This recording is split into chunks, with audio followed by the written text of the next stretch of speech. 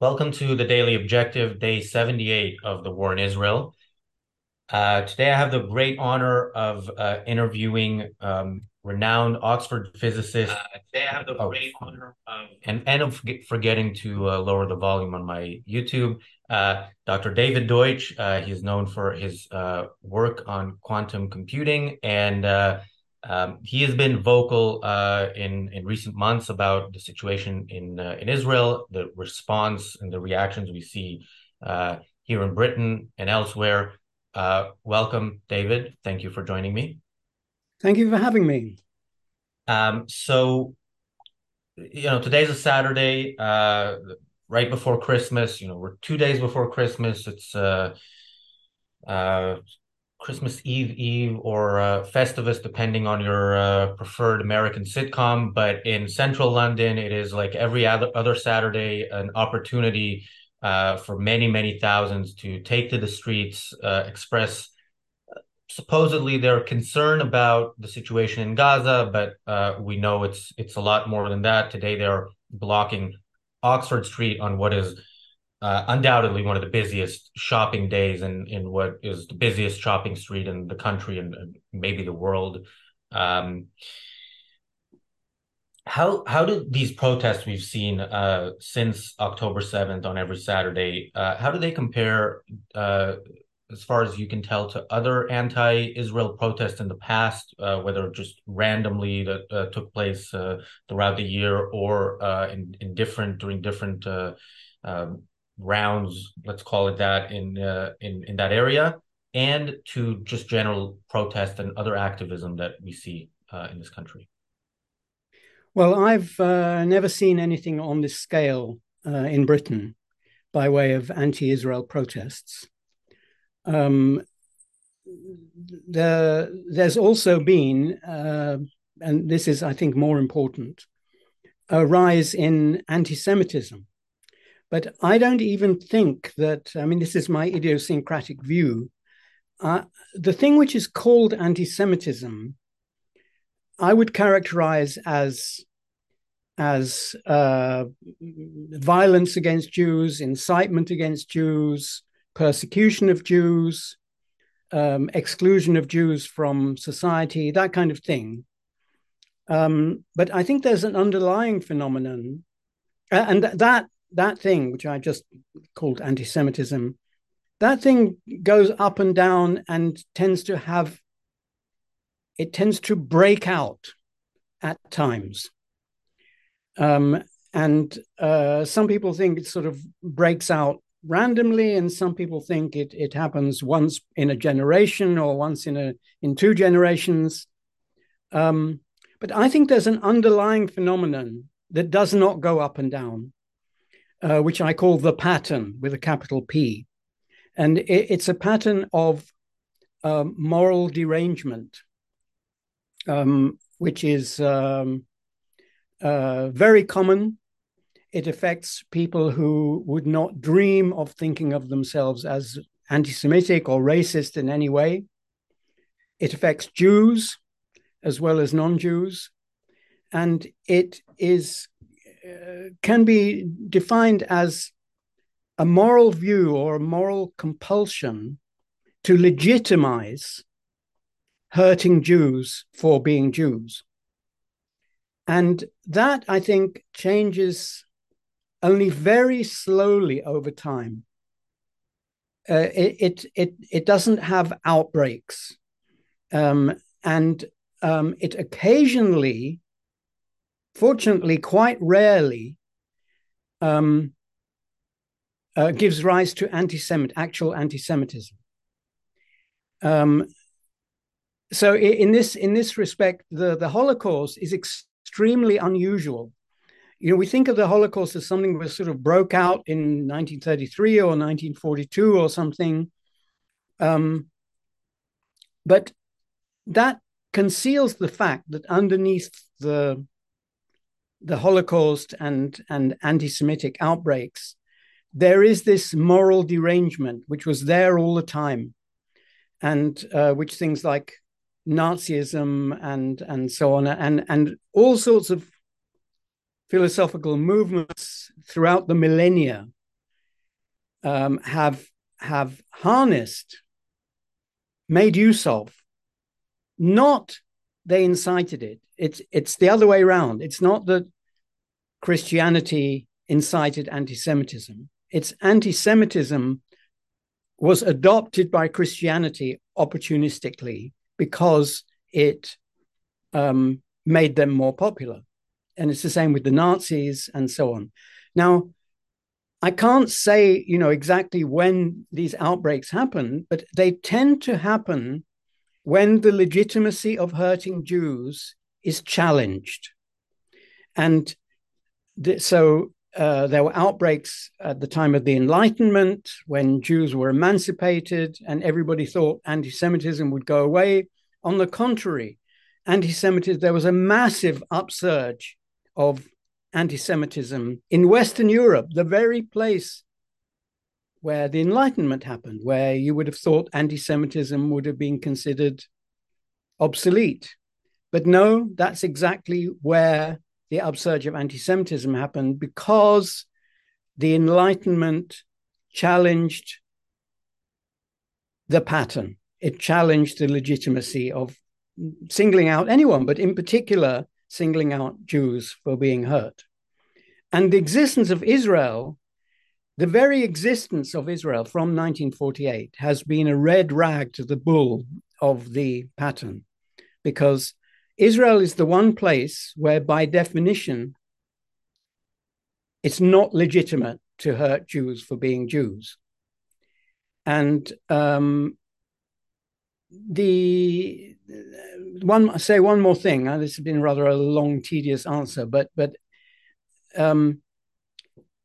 as well as the Enlightenment being the enemy of the pattern and therefore paradoxically causing the pattern to break out into anti-Semitism sometimes, the greatest enemy of the pattern is the Anglosphere, or rather the political institutions of the Anglosphere, Britain and the United States and the other Anglosphere countries.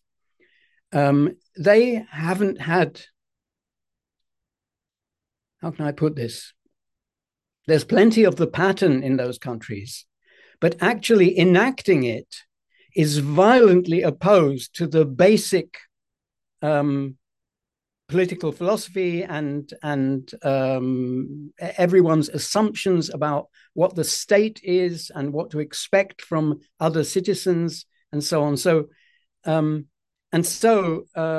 pattern has been less historically in the Anglosphere than in every other country of the world. So I'll stop there.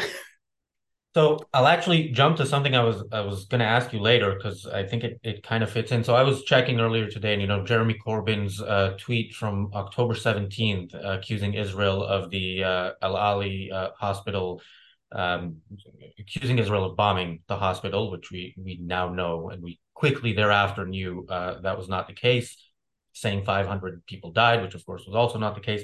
That tweet is still up. Chris Williamson, for people who are not familiar, he's a former member of parliament here in the UK.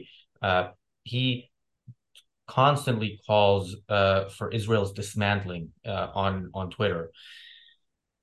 The list of public figures expressing views like that goes on and on. I think that list is longer than the list of people who express pro-Israel views, and many on that list of people who express pro-Israel views do so half-heartedly, apologetically, and this is not something you hear about any other country. It's very unique to Israel. You don't hear people saying, North Korea needs to be dismantled, or Iran, like really evil regimes. You don't hear that about them. You don't see these protests about anybody else. So, looking at that, what do you think? Where do you think we are in terms of the pattern, in terms of historical context? Some of us have become very pessimistic and think we are living in some version of 1930s Germany. Where do you see it? Well, I think it's too early to prophesy where this is going. But I don't think, as I said earlier, I don't think the pattern itself has increased. Or if anything, it's decreased, because you said there've been all these the flood of accusations against Israel. I would put that down to ordinary anti-Semitism. It's in other words, that was there before. It's just that people didn't feel such a need to express this and express it so clearly. But at the same time as this is happening, I think there's been an unprecedented increase in the number of people openly defying the pattern. And that's not easy to do because the pattern is woven into the culture. As I said, less in the Anglosphere than in any other country, really, except maybe some countries in the Far East, which have never been in touch with the pattern or with Jews, but perhaps not even there. But this is an issue on which people are prepared to ditch their friends if their friends refuse to join in with the pattern. And at the same time, there is the pattern is built into everyone's thinking. It's built into my thinking as well. And you know, I can't speak for you, but it is very common, and no one is immune, and it's in culture. In some cultures, it has become the dominant morality, but that it is a part of morality, if not the dominant one, then a hint of it, or in some way integral to the morality of the society or the country, that is ubiquitous. And so the fact that so many people are explicitly defying the pattern is a very hopeful sign. Much more significant, I think, than the actual outbreaks of violence, intimidation, cruelty, and so on which might be called anti-Semitism.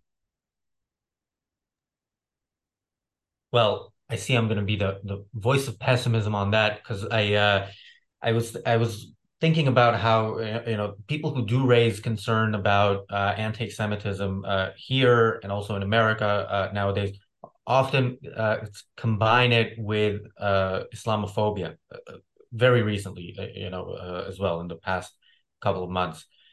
Um, do you think that's fair? Do you think there are valid reasons or similarities, differences? Well, so Islamophobia is the name. If it denotes something, it denotes a kind of bigotry or racism or that kind of xenophobia, that kind of mental attitude, and that does exist in regard to Jews as well. In the Anglosphere, it almost never gives rise to persecution or violence or that kind of thing. It's just extremely rare. I mean, it's unpleasant, of course, but by the standards of the past and of other countries today, it is almost negligible, and so is Islamophobia. But the pattern is unique to Jews.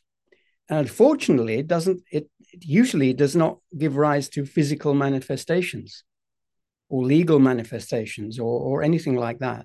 It's just in built into people's attitudes. And Jews have learned to live with this for hundreds of years. And there's a wonderful essay or speech given by Max Nordau at the First Zionist Congress, which I recommend anyone who's interested in the subject to read, where he both explains why, as he calls it, anti-Semitism, or I forget what he calls it, why that broke out at the heart of the Enlightenment in Germany and France, and why it did not break out in England, even though emancipation of Jews in England happened after it happened in those European countries. So that, to the normal way of thinking about racism and bigotry and so on, that's, I would say, inexplicable. I mean, it's a paradox, and yet it was a stark effect. The Holocaust began in Germany. It could have begun in France as well. It could not have begun in Britain or America. That's just inconceivable. So I don't think that we are in Britain, for example. I don't think that we're in Germany in 1933, mostly because we're not in Germany at all. And the events of 1933 were a kind of manifestation of something that existed already.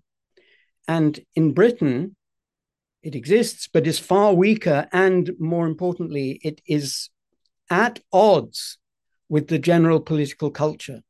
It is fighting a war with it and has been for over a century.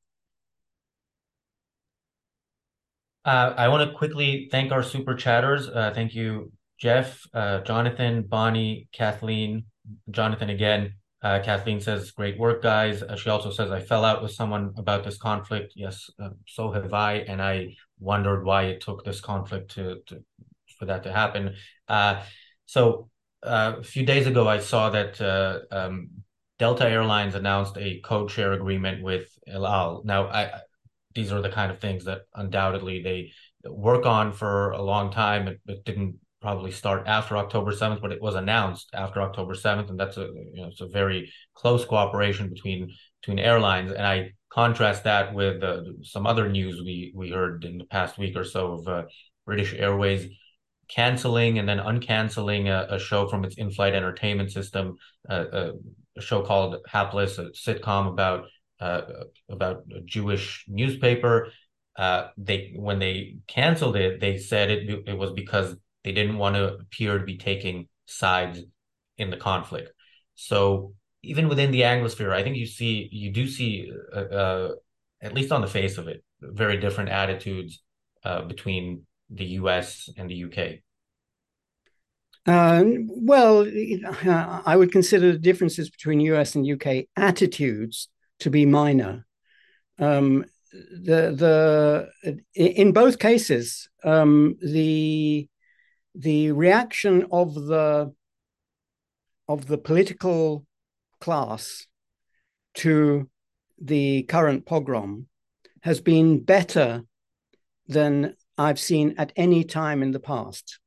We've had statements, for example, about Israel's right to defend itself and to eradicate Hamas and so on, which have been sustained, not just on day 1 and 2, but sustained when it was politically difficult.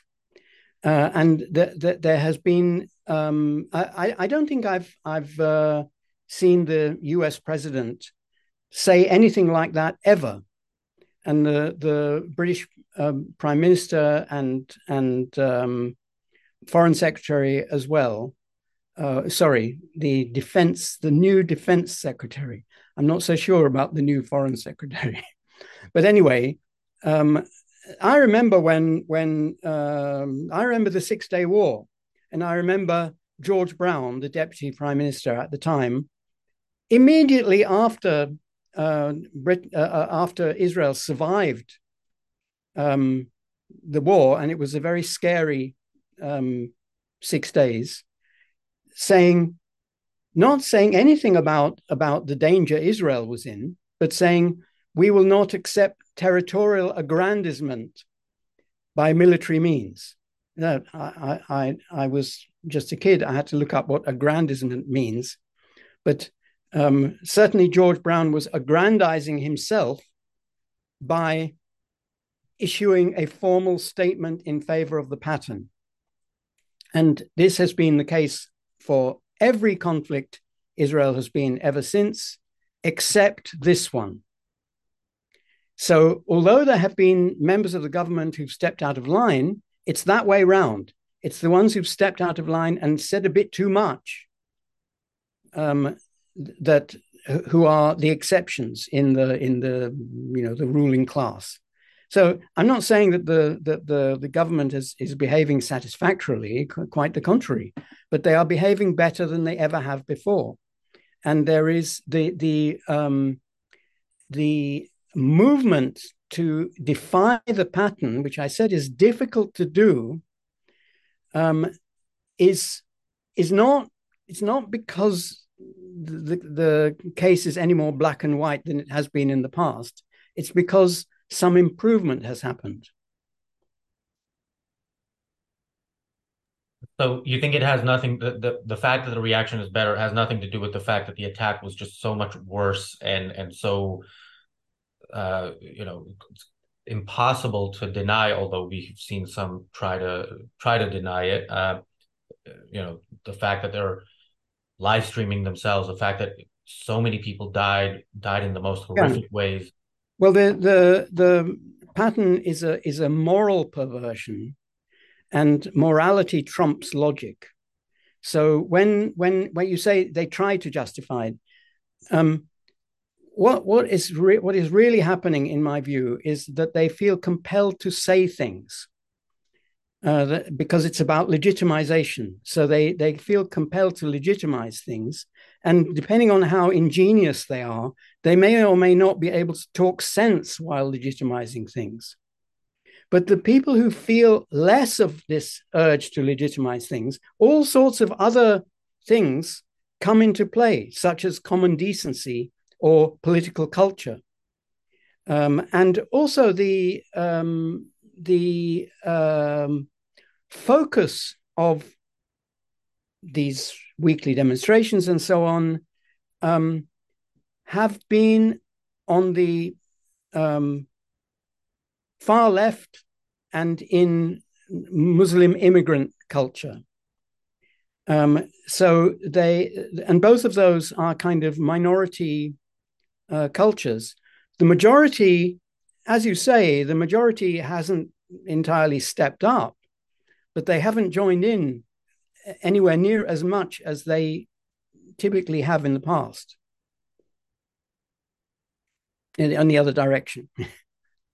So where there are those differences between the US and the UK, how much of that do you think is, like you said, let's say specifically Muslim immigration, multiculturalism, the fact that immigrants to this country are probably not encouraged as strongly to assimilate as they are in the US? I don't think they're encouraged to assimilate in Britain or in the US, and that is a major problem in both countries.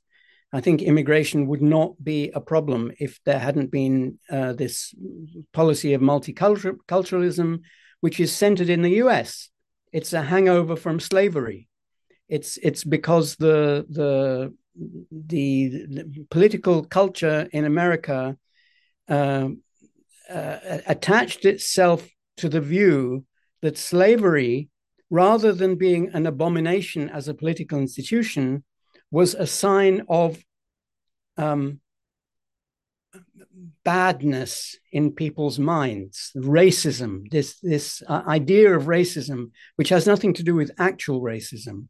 This racism was adopted by the slave owners as a ridiculous justification of their position. And the abolitionist movement, instead of saying that's ridiculous, what you're doing is a violation of human rights and is an abomination, as in unacceptable, they switched to saying, yeah, you're racists. And although the issue of slavery has gone away, that mistake has remained and has spread to the whole of the West, and has prevented things like, has sabotaged things like assimilation of minorities. Every previous minority before, I don't know when to draw the line, before the 1960s or something, every previous wave of immigrants has assimilated with no trouble.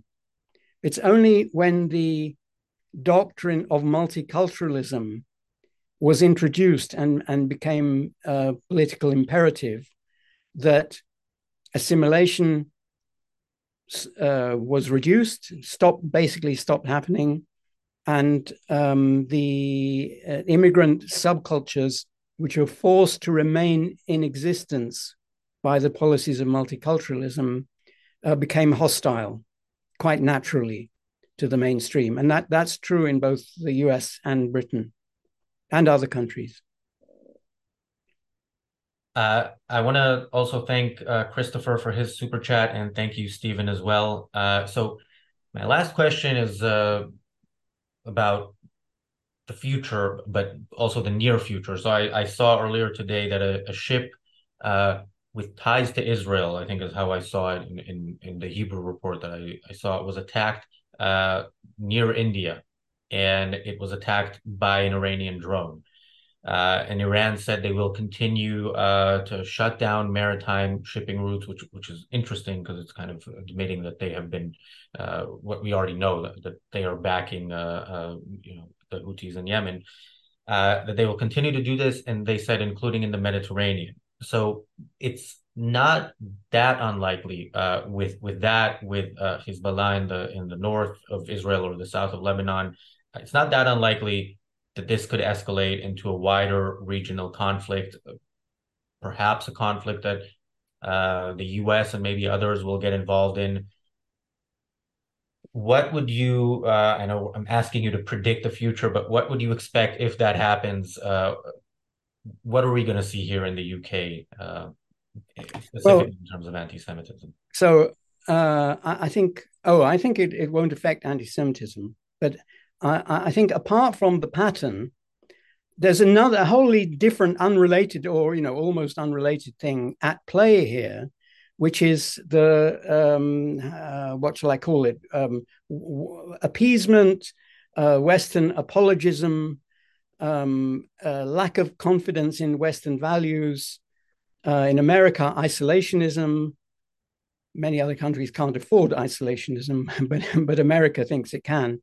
So all those things are in play as well, and that because of that, um, the U.S. Navy is not doing its job to enforce freedom of navigation in the ocean and so on. Now, as you say, I can't prophesy, but I would expect that they will wake up and do this. I think the British and Norwegians have already stepped in where the Americans should have done it, and with their far weaker navies, have stepped in to protect cargo ships in the Red Sea.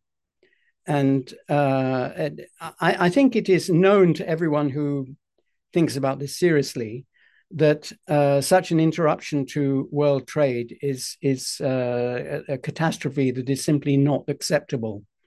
And the Americans and the West generally will step in to prevent it. I don't think there's any reason to believe, I'm being very careful not to prophesy this, I don't think there's any reason to believe that the situation will escalate. If it had escalated, it would have escalated on October the 8th. And quite the contrary, the modes of escalation, which one would have expected from past times, have been damped down rather than exacerbated by the attitudes of the governments concerned. So I don't think so. But if it does happen, if there is a outbreak of world violence and